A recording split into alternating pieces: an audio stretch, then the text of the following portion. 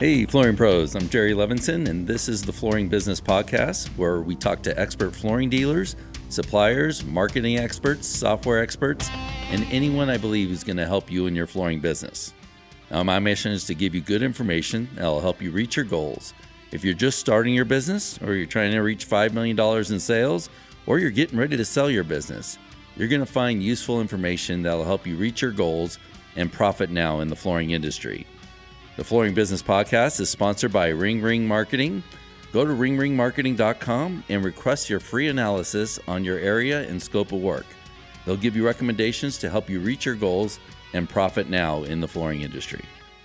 All right, hey Flooring Pros, it's Jerry Levinson here, and I've got on, again, a returning victim, Matt Garcia from Craftsman Hardwood Flooring, and you're making the rounds now. You got... what's the show you're doing on for NWFA? Yeah, that's for Wood Floor Business Magazine. Okay. And so I write and blog for the magazine, and I'm on their podcast, kind of becoming more of a regular thing. Chatting about building businesses and all the ins and outs of the flooring industry. I have. I'm actually going to New Orleans for the NWFA convention as well. I still need a guest for that show. So, got any good recommendations for me? You can tell me later. So. Oh yeah, I got a whole list. That's my world. That's where I feel most at home, is at the NWFA convention.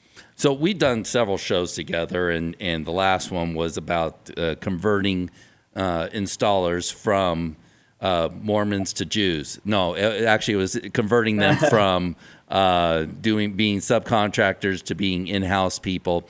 We'll talk about that at the second half of the show, but I want to do something a little bit different with you, because I think we have a lot of people that can relate to this now. Talking to a lot of people starting their flooring business, and a lot of, most of the people that start in the flooring industry come from the installation background. So I want to know from you, share with me kind of what got you started in the retail end of the flooring business, because you started in the installation, on the installation side. Yeah. Mm-hmm. Yeah. I'm third generation on the installer side. And when I first started with my dad, we subcontracted for flooring stores, and that's primarily how I operated for a lot of years. And when I've always had more of a business mindset, so I always try to treat my installation company as a real business. And I had made the move from California to Texas about 9 years ago. And when I came here, I knew that I wanted to start fresh, and I wanted to work towards having a retail shop with showroom and everything. I'm just passionate about the work, and really passionate about quality. And I wanted to run the full show. And I know a lot of installers are in that same boat. Not everybody wants the responsibility of running, a whole, being a dealer and all of that. But there's a lot of installers that, they get older. They want more options, and they might need to get off their knees, especially.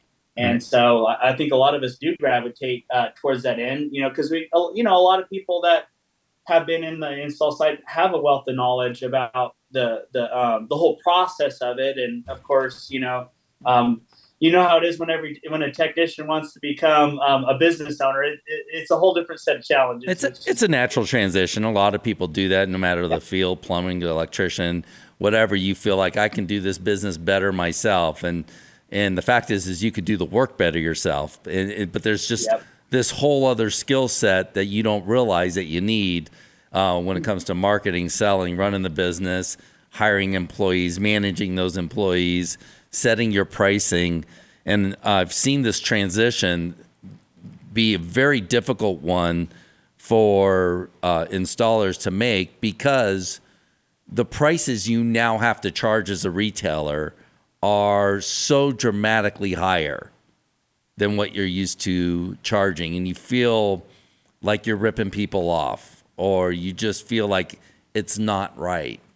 So address that. How did you, let me go a little further with that. Your feeling is that installers aren't being paid enough. Now, in order to pay the installers what you feel they're worth, you have to charge the customer more money. So that's a pretty big pill to swallow going in. So when you went into the business, when you made the transition, how was that for you, starting to charge retail prices? How did you wrap your head around it? How long did it take you to kind of understand what you need to charge as a retailer? You pegged it. That isn't an easy transition, and I went into it knowing, and advocating for, installers to, getting paid the value that they should. And being that we were a quality outfit, we already were charging higher prices. But like you said, I didn't anticipate what I would have to charge to make the profit margins as a dealer, having the overhead of the showroom and the warehouse and operations and everything. It is a jump. I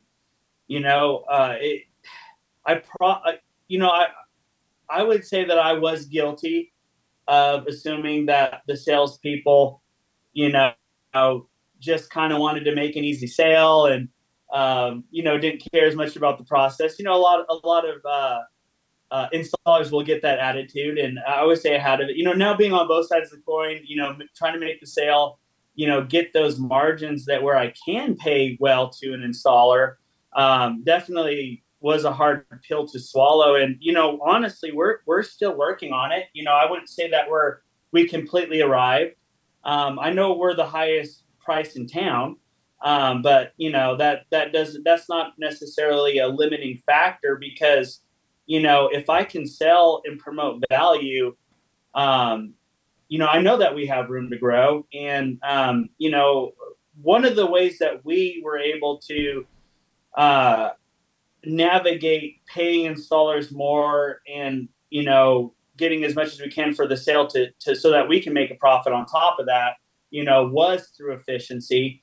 I feel like that is a little bit of a lost art on the installer side. So we do things a little bit differently. I feel like to close that gap there. But you're right. I mean, it's tough. I mean, a lot of installers, they don't think that the dealer should even make money off of their services. And, yeah, I saw that a lot. Which yeah. is fascinating too.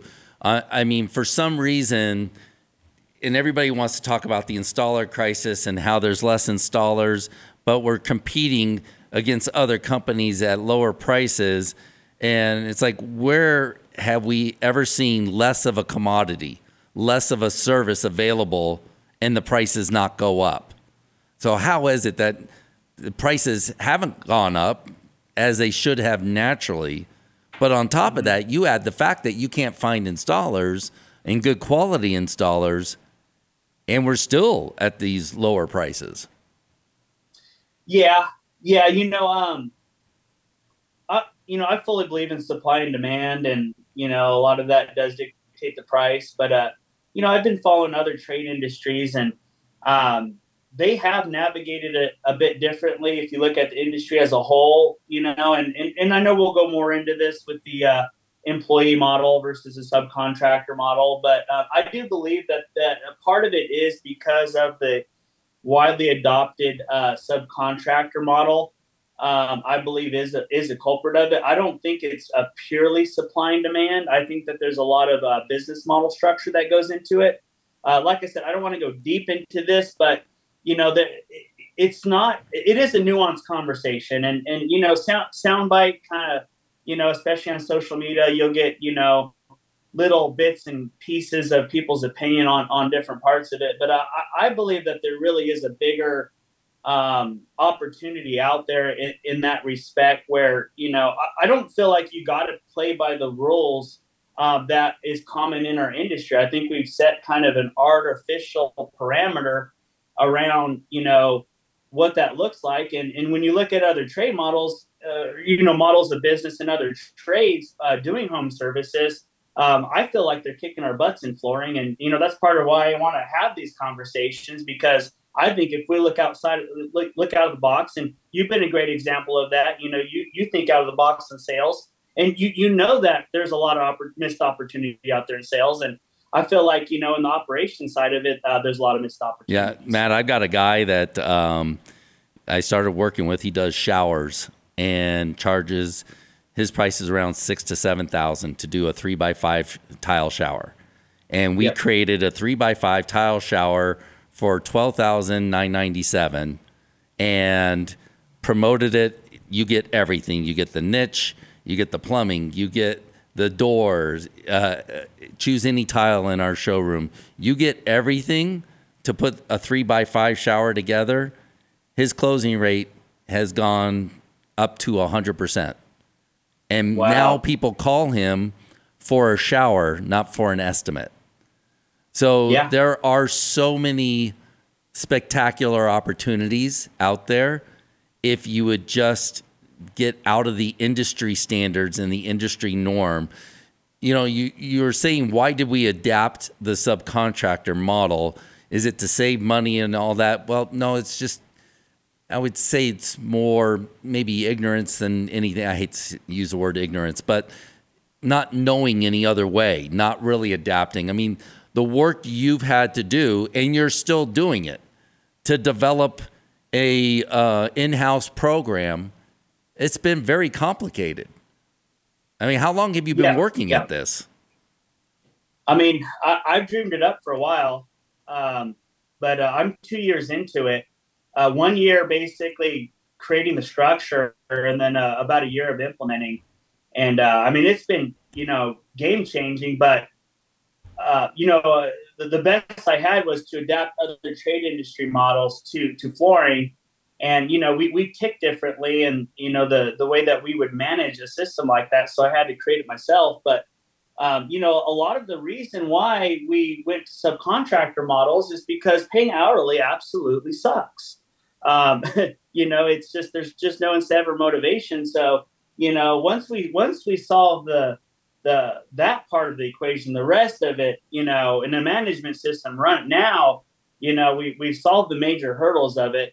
And, I believe that, a lot of the reason why we kind of, it's like they have that story called the calf's path. It's, a road that got started off of a path that a calf took in a storm. The idea that, this calf was just meandering its way through the forest during a storm, and that path got, carved. And then, the next person that comes across takes the path, and it was never necessarily the best path, but everybody followed the next path. And I feel like that's what's got us, where we are in this industry in a lot of ways. And, I love when, we have conversations like that, because we can think out of the box creatively and say, no, you know what? We actually don't have to carve the same path. We can actually get totally out of the box and look at new ways of, like what you said, selling is huge, and management systems and structures are huge. You marry the best of those roles together. There's no rules that say that you can't create a better system. I mean, I am telling you, I'm having a hell of a time with people that have a staff of employees that are especially older, and they're used to a certain system. They're used to doing things a certain way, and you can give them an easier way to do it, a way that they would be more successful, but they'll just reject it because it's something different for them. And the simplicity of giving a price in the home. And I make the argument, and make it all the time, that either you need to give a price in the home. If you have something more complicated, then you need to sell a design service to get somebody more committed so you can do the work to create a quote. I've got clients that will have 4 contractors come out to help provide an estimate, and they don't even have the job yet. And it's like, well, if you're going to commit that much manpower to just giving an estimate, and you haven't charged the customer anything, you haven't gotten any commitment, you got to change that process or system. And you can't be afraid of everybody that's doing it that way. You know, that this is the way you make the magic happen, is by doing things the way that a customer likes, not the way that the industry likes. You know, and this is, I would get in trouble for saying this, but screw the industry. I hate it when we talk about the industry, because I don't know who the hell the industry is. I care about people. I care about you guys that own the business and running the business, and your sales teams and your installers. I don't care about the industry because the industry is nothing to me. You know, so when we talk about changing the industry, we're not going to change the industry. We're going to change the people who have a desire to change, who have a desire to improve, do things better, do things different. Those guys are going to run a better business. You know, when you say industry, you know, I could almost equate it to status quo, and status quo pretty much sucks, right? So, but, you know, on the other hand, you know, that I do want to see change in the industry. Like, I want to see status quo change. So, you know, if everybody's adopting, you know, better models, better ways of doing things, you know, improving the lives of their employees, you know, everybody that works with them, you know, there's an opportunity for everybody to win and everybody to be successful. So if status quo as an industry improves, then, you know, I'm on board with that. You know, I do want to change the industry per se, if that means, you know, getting rid of status quo and adopting better models, because there is examples. You know, as you look at what's going on in HVAC and plumbing right now, and I mean, the business models are just so much more successful than the typical business model, you know, 10 years ago in plumbing and HVAC. And they got private equity flowing in there. And, you know, the big companies, those guys are, you know, flying around private jets. So, you know, when I look at the industry as a whole, and we can model off of some of these ideas of these other trade industries that have paved the way by thinking outside of the box, adopting technology and adopting best practices, then yes, you know, we can change the industry. But I totally agree with you. It starts from every business owner making a better choice for their business. I moved a little faster than I wanted to. I wanted to ask you in the beginning, the installations that you did, what products did you install primarily? Like right now, or like as no, what did you do when you were an installer? Oh, as an installer. Okay. You know, I started off in doing a mixture of pre-finished wood floors and resilience and some commercial type of work. Never really got into carpet, and then ended up the last half of my career went primarily towards wood flooring.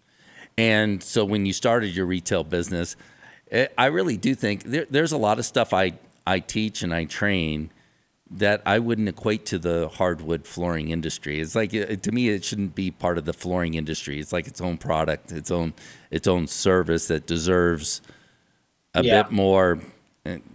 Respect's probably a bad word, but I do think if you're selling carpet, luxury vinyl, laminate, you can move pretty fast. Like, I can train anybody in 2 weeks to sell those products. You know, and I've made the point that you don't need industry knowledge. You don't need a background. You know, what it takes is the store owner. They're the ones with the responsibility to set up their salespeople for success. So what are the knowledge you need to make the sale and successfully take care of that customer and give them a 5-star experience? That's the store owners to design, not to teach the salesperson everything, but to create that process, sales process and system, so the whole transaction is successful. And the system trains them and manages them, not necessarily, you know, you taking them hand by hand every step of the way. Well, and not understanding everything and not realizing, because when you have PK sessions, the sales reps come in and teach you things that you don't need to know. You know, like, here's a carpet that's stain resistant. Well, let me show you the science and the nanobots and all this stuff that makes it stain resistant. Who cares? You know, you don't need to know that shit in order to sell carpet, you know. And same thing, there are certain things like the ounce weight and the warranties that give you an idea of the quality of the product. Those things are important. Those things that people understand. A lot of those things are on the product itself. So you can tell that story pretty easily. So nobody has convinced me that you need this industry knowledge, this industry or product knowledge to the level that they're trying to convince us that we need that. And furthermore, I'd say you don't sell products that you wouldn't stand behind. Most stores don't, right? So knowing a bad product from a good product. Now, it's good to have bad products in your showroom from, say, Home Depot, so you could tell people what to look out for, you know. But that's easy to do in a sales presentation as well. But hardwood is a little bit more, you know. Are you giving quotes in the home now? Now you probably could with engineered hardwood, but custom sand and finish. Yeah, you know, we're working towards doing as much as we can in the home. I was just talking to my salesperson, and she didn't close in the home, and I said, hey, you know, you actually had everything that you needed to close in the home. Why didn't you close in the home? And she's, you know, basically needs encouragement. Hey, you know, be confident, you know, and I like the point that you make is that if they're on board and they're excited about the project, why make them wait? Right. You know, and I think that, you know, helped to, you know, encourage her. Hey, you know, give them the opportunity to sign right there, because, you know, we do a lot of projects that are in the, you know, $30,000 to $50,000 range. You know, they don't, you know, a lot of times they gotta shift money in their bank accounts to put it, you know, to give you the deposit and things like that. You know, a lot of our people, you know, are not, you know, getting financing. They have the cash to do it, and so, you know, that's our typical client. And so, yeah, that's usually not you know, close the deal right then. A lot of them want, you know, they're saying, maybe I'm going to do the whole house. Maybe I'm not going to do the master. You know what I mean? They want quote options and things like that. And would you consider a $30,000 job? Would you consider a $30,000 job a big job? Yeah. I mean, it depends on the complexity too, because like what you said, if it's a straight pre-finished and you know, there's not, you know, it's a bunch of big rooms, you know, I'm not really that intimidated to close right there on that. But, you know, we get some projects that, you know, are pretty entailed, and depending on the product choices that they have at hand, a lot of times they're not picking out the material in one shot. You know, when people are writing that big of a check, they're usually a little bit more inclined to think about their choices. So one, I would maybe change the narrative, and I probably should do this in all of my speaking. I don't think you should close in the home. I think you should give people an opportunity to buy. Yeah. You know, give them an opportunity to buy now. Don't make it about closing the sale, but give them the information and give them an opportunity to buy so they can move forward with something they really want to do. Yeah, exactly. Furthermore, let's say you can't because there is too much information. Well, so I'm going to go back and figure this out. I'll be damned if I'm going to email a $30,000 quote. Don't you think that deserves the respect of another appointment to sit down in front, to go through the process? If it is complicated and it is that important that you can't give a price in the home, then doesn't that deserve the respect to get in front of them and go over the quote? You know, I can't just email the quote because they're a little complicated and I want to go over this whole process again. Is there a time that works for you guys? We can come back out in the, you know, today's Wednesday. I can come out tomorrow night. I should be able to get all the information together, check on the wood pricing, all that. Can I come out and see you again about 4:00 tomorrow? Would that work for you and your husband? You know, so trying to get back in the home, you know, and I just went over this with a customer too, is you don't tell people our policy is that we do blah, blah, blah, blah, blah. You say our process. Never say policy, say process. You know, so our process is this. When it is more complicated, we do want to review it with you, but in person. We don't email quotes. I would simply say we don't email quotes. you know? Yeah, I think you have a great point, and we've been you've made that point before, and we're starting to do that more. I think kind of the challenge for us, particularly, is I would say, at least 50 to 60% of our projects are actually working with builders and designers. So there's a lot that we don't even interact with the client themselves. We're actually selling our services to a builder or a designer, and so we basically get plans emailed to us.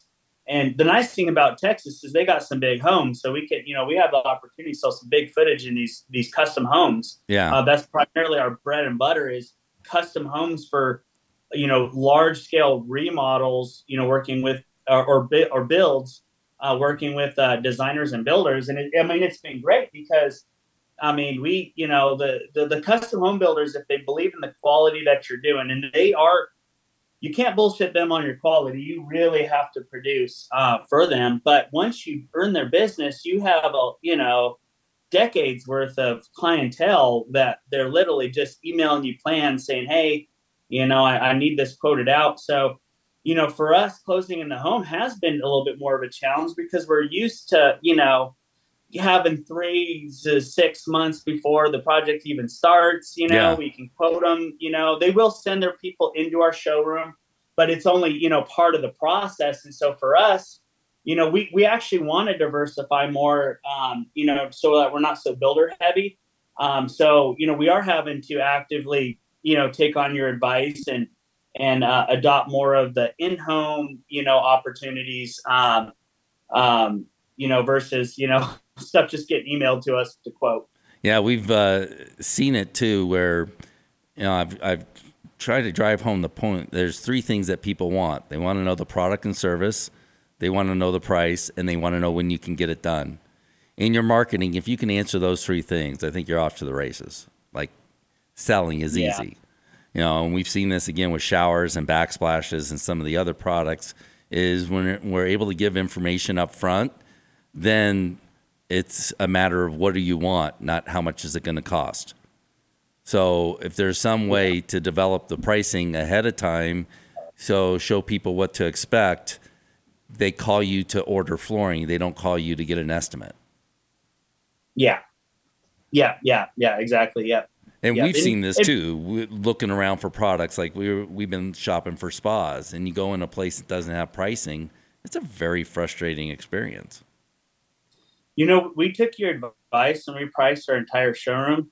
And, one of the things that you had brought up that I never really thought fully through is it takes price out of the equation. The prices are right there. Now you can just get excited about, what that's going to look in there. And I never thought of that angle of it, that rather than going back and looking at pricing and them, awkwardly asking for it, or, what I mean? It just completely cuts it. Now you can really focus on having a great time picking out a floor for them.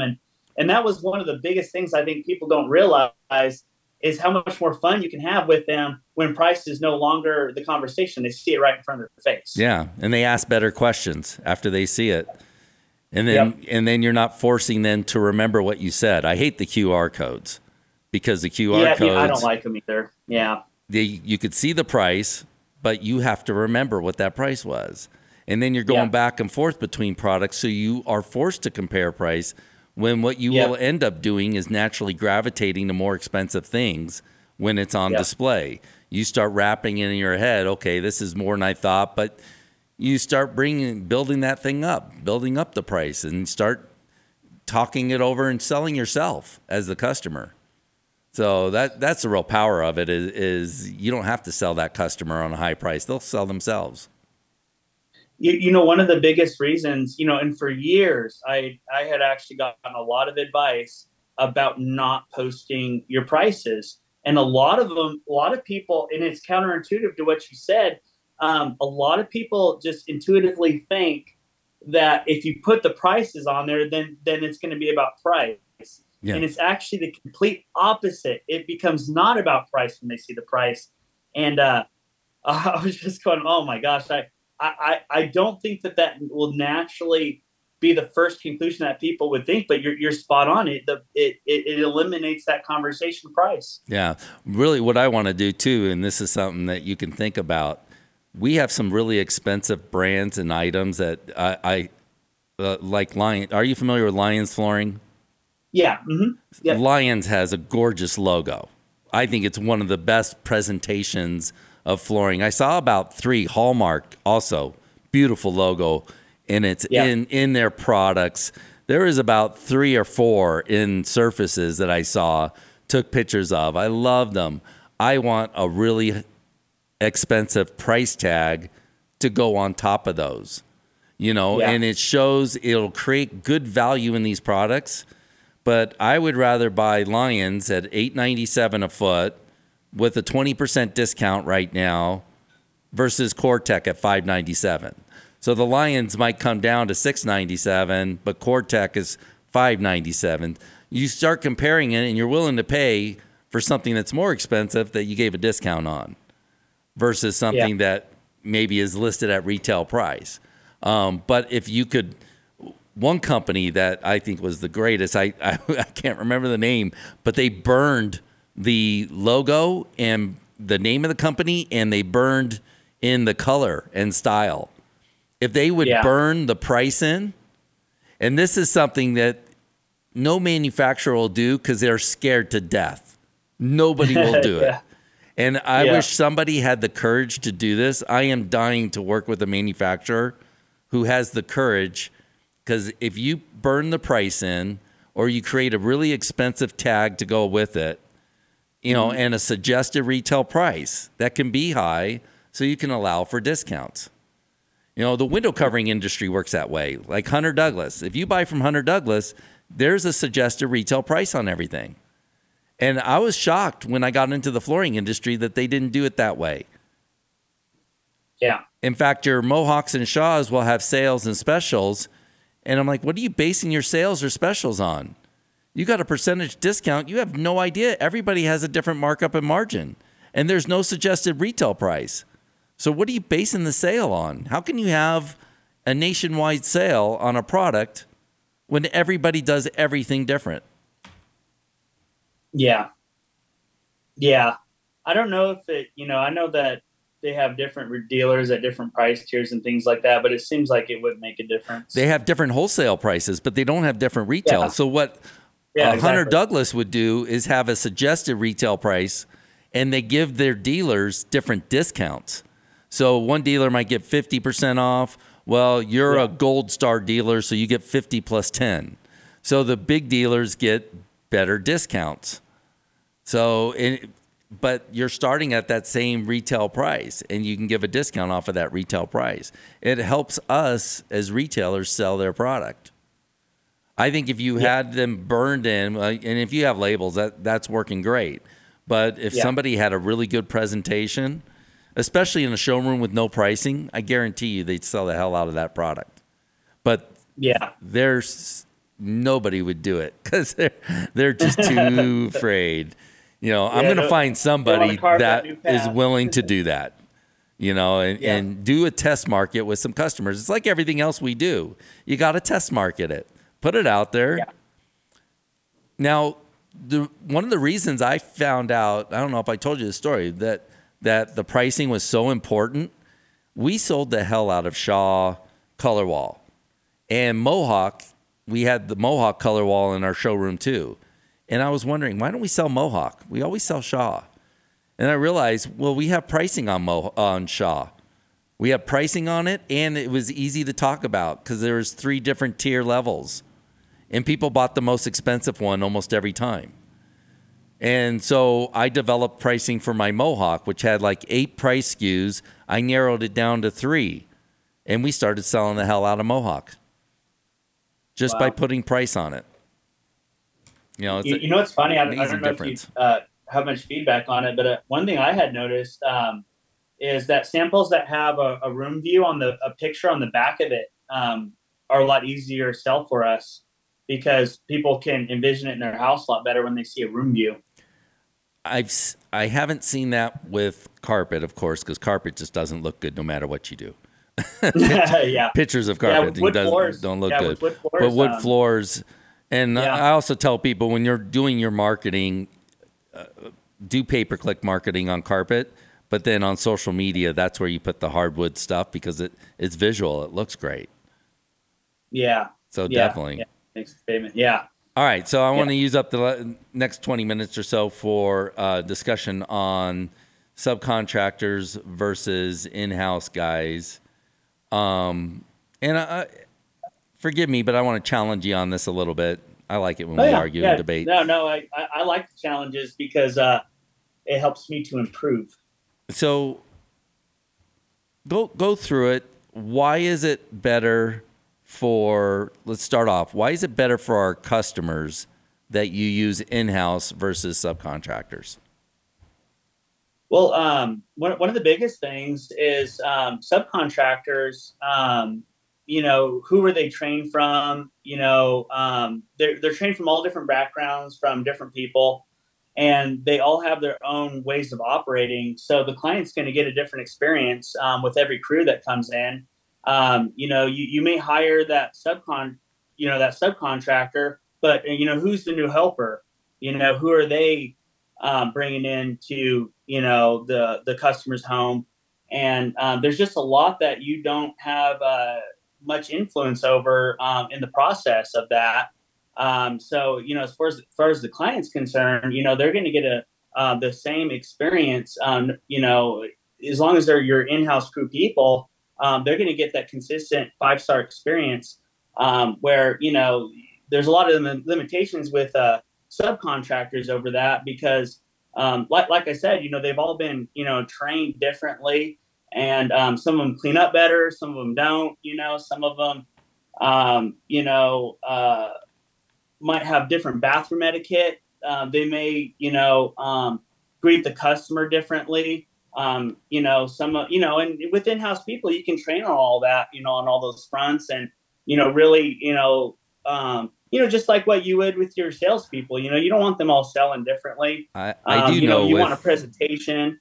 And you really want that, to give your clients the best experience. You want that consistency. With your field technicians, installers. I know it's a popular question with customers. They do ask a lot if you use in-house guys or subcontractors.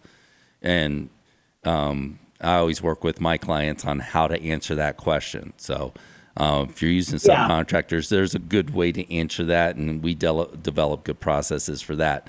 Installers, is it better for the installer to be an in-house? If so, why? If the installer has, or if the dealer is utilizing a great system and program for it, then I would say it is going to be better for the vast majority of installers. There's going to be some installers that are going to be better off as their own business, but they're probably the 10% that have a business mindset. They manage things professionally. They, are great at getting their own clients. They really honestly don't need a dealer, to market themselves. And, that they're like Ken Ballin is a great example. Well, he would not be better off. Yeah, those guys I'm not addressing in this scenario because they're their own business. But, I'm not worried about the 10%. Just overall, in general, is it better for an installer to be somebody that's working for stores? Is it better for them to be an in-house employee? And if so, why? Is there pay better, benefits? What's the advantages for them to be an in-house employee versus being a subcontractor? Yeah, so they are basically going to be working with the dealer as a team, and so a lot of the responsibility as a subcontractor is going to be, spread out as a team with the dealer. So they're going to be able to. So the biggest difference that I have found is that installers they want to be doing the craft. They want to be getting the job done. So their advantage is that the dealer is going to be taking on all of the office side responsibilities that a subcontractor still has to run a legitimate business, right? They have to, keep their books, keep their schedule. They have to employ anybody that works for them. They could have, insurances, workers' comps. They got to have all this back end stuff to be actually, a legitimate subcontractor.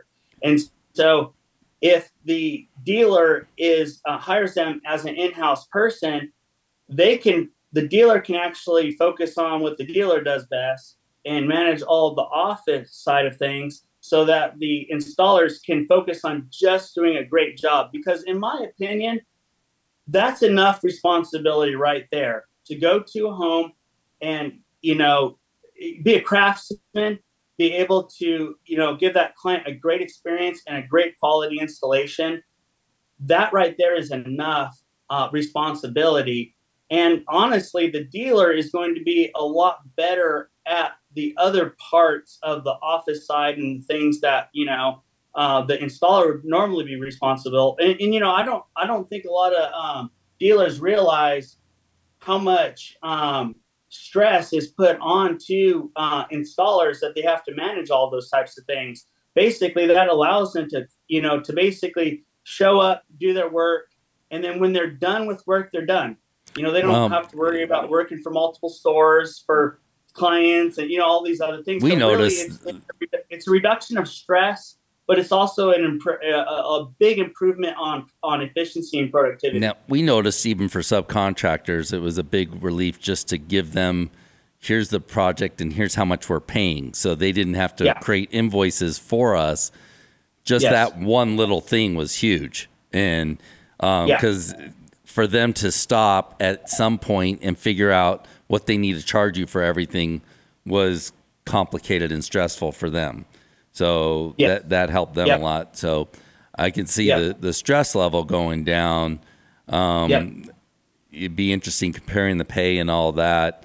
And when you include some of the tools, equipment, and some of the other stuff, that pay might equal out better. I don't know. Or it might be a wash.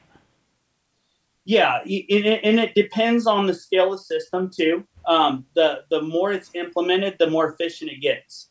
And so that's one of the things about the in-house model is it gets better and better as you grow. And this is one of the things, because I've been having this conversation with dealers. I have a lot of people that are very interested in the system because, what we're trying to do, we're trying to get the best qualities of subcontracting. I was a very successful subcontractor, and I do believe that there's some great qualities in that model. But I'm also been very successful in the employee model, but I saw a lot of the downsides to that as well. So what we're doing with this system is we're marrying the best parts of the subcontracting world with the best parts of having in-house employees, and we're meshing that together so that we're really trying to, have the best of both worlds with this system. And the more I got into it, the more I realized there's not a reason why you can't have the best of both worlds. There actually is a way to mesh the two together. And what I'm getting back to as far as the scale part of it is that, like for us, as we grow, we have large format concrete grinders with huge vacuum systems for dust containment. So we can take care of those nasty jobs easily without a lot of manpower because we have the equipment. A small crew cannot afford that type of equipment. We can do dustless tile removal because as a bigger company, we can afford the type of equipment that a subcontractor crew just, it would not make financial sense for them to do it.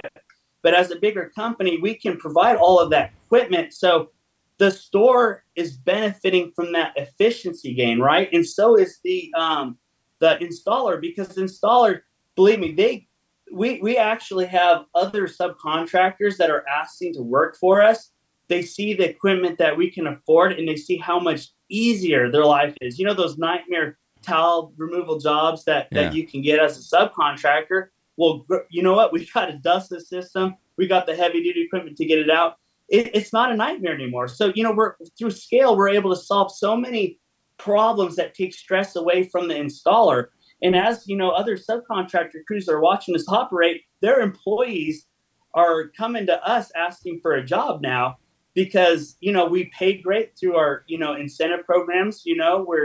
we're really, getting the best of both worlds. And once I realized that you can get the best of both worlds, I'm just going, wow, there is so much more opportunity, in the service side of this industry. One thing I think would be interesting, I'm looking at your website, is if you put put a testimonial. I heard some advice that having a testimonial page is pretty much useless.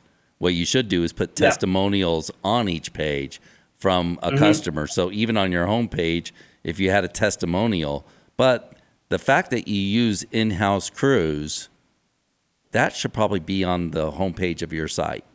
Oh,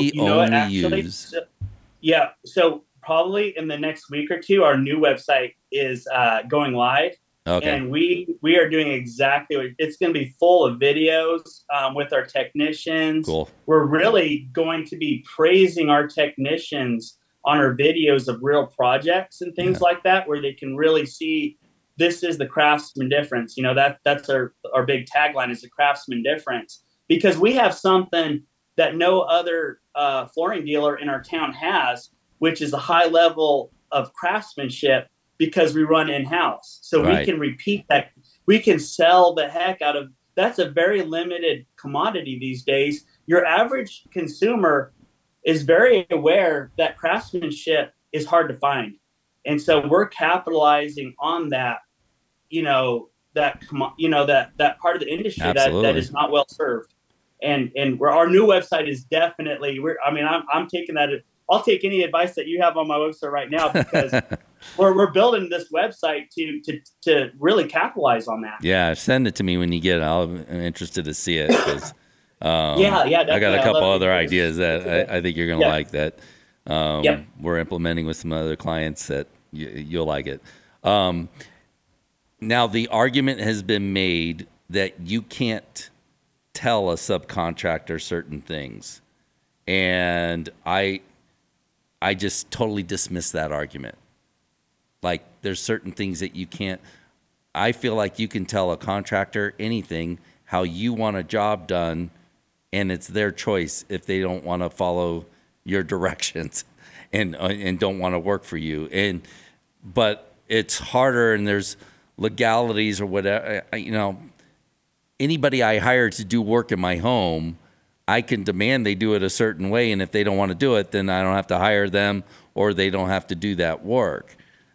And I think that comes down to leadership. So regardless if it's a subcontractor or an in-house person, leadership is important to either of them.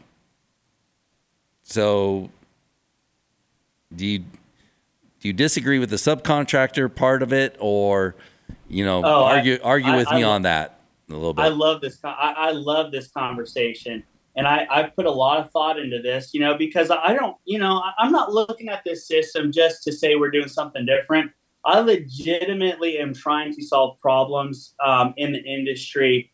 I've been in this for a long time on both sides of the coin, and there are problems with the subcontractor business model and the employee business model, right? And so that's what we're doing. We're solving these problems. And so as far as, the leadership of a subcontractor versus, let's say, an in-house, the issue that I've seen with leadership on the subcontractor side is that you can set standards, but the better you get at managing your subcontractors, the less of a subcontractor they really are, because we know that's a gray area, right? And, there is legalities there. And I know we're not just trying to make this a legal argument. I don't think that that's the value of a subcontractor or an employee, right?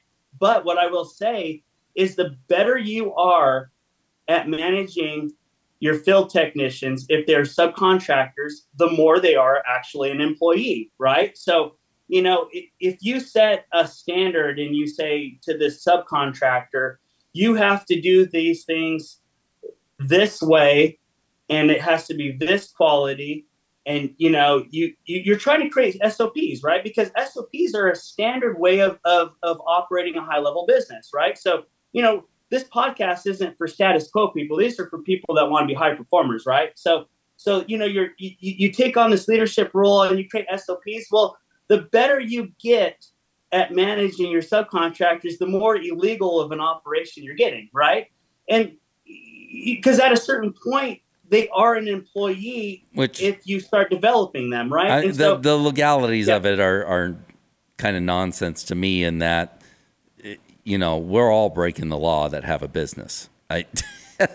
Because we have morons writing the law at high level, or do you want to break the law at a low level? It's a slippery slope argument, and I mean, if they want to look at you and go after you, they're going to find something. This is the thing though with legalities that I have noticed. Okay, I'm with you. I'm not as worried about the legalities. Of course, I don't want to go to jail, but where I'm getting at with the legalities is there is a logic behind it. Okay. Employees, you have more control over the whole structure of it. Okay. The legalities are really kind of logical in a way, right? Because really, if you want to own what you're hiring for, you should just own it, right? Buy it. Okay. If you want to subcontract out to, you don't have as much control. Okay. So the more control that you try to have over the system to create a 5-star experience, you might as well just buy into it and have them as an employee. That's what I'm getting at. So whether it's legal or not, there is a logic behind it, right? So the more you invest into a subcontractor, the more worthwhile it is to have them as an employee, right? You might as well have them if you're going to invest that much into it, why not have them be an asset to the company? So Robin, because as a subcontractor, if you're trying to, sell a business, and you have, 10 in-house crews that are all killer and they're following SOPs, that's going to be a whole lot more valuable than a company that has subcontractors, because that's not nearly the type of asset that you're going to have if you build a strong in-house. This is the problem with having Matt on, because having a hard stop and things get going really good with him. We can probably go on for another 20 minutes of this. I got 2 minutes left. I want to hit you with this idea. Yep. My suggestion on selling this or creating this, one, I think there should be a minimum that somebody does per product category in order to implement it.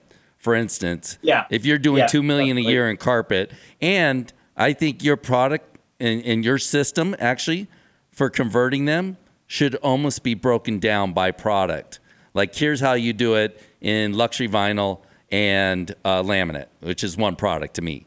Here's how you do it in carpet. Here's how you do it in tile. Here's how you do it with hardwood.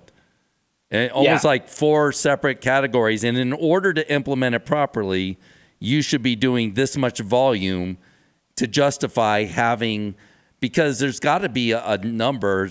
They got to be doing enough business to have somebody in-house, right? Yeah. So it would be interesting. They should know how many crews that they run, and but it's not consistent with anybody. I mean, you don't get consistency, and especially with people that do multiple products. Exactly. Damn, I wanted to get into that with you. So you definitely need enough volume. Yeah, you definitely need enough volume. What's that, Robin? Oh, we got 2. Oh, part 2. Yeah, we need a part 2. Well, Matt's probably going to be a part 2, 3, 4, 5. So it's going to be like a Rocky movie. It's just going to go on, and the sequels will never end, and our children will probably take over. So we'll have the Prophet Now with Adonis eventually. So, all right, Matt. Well, good conversation. I think we're tackling nuanced conversations that have a lot of strategy involved, and that's a big part of why this is an ongoing conversation, because we're always trying to improve and grow and be better, and that's not a one conversation type of deal. I want to take the nuances out and try to be practical, and so people can actually implement it. Let's get down to the brass tacks and show them exactly how to do it. So, that's something you're working on. All right, let's close this bad boy out. All right, thanks, Matt. I appreciate you coming on. Great show, and we're gonna close this out. All right, thanks, Jerry. Thank you for joining the Flooring Business Podcast. Now, if you'd like to have a one-on-one discovery call for your flooring business where we can review where you're at and how you can increase sales and profits by over 30%, go to jerrylevinson.com and request your free discovery session. Let's discuss where you're at, where you want to go, and how you're going to get there. I look forward to talking with you and helping you profit now in the flooring industry.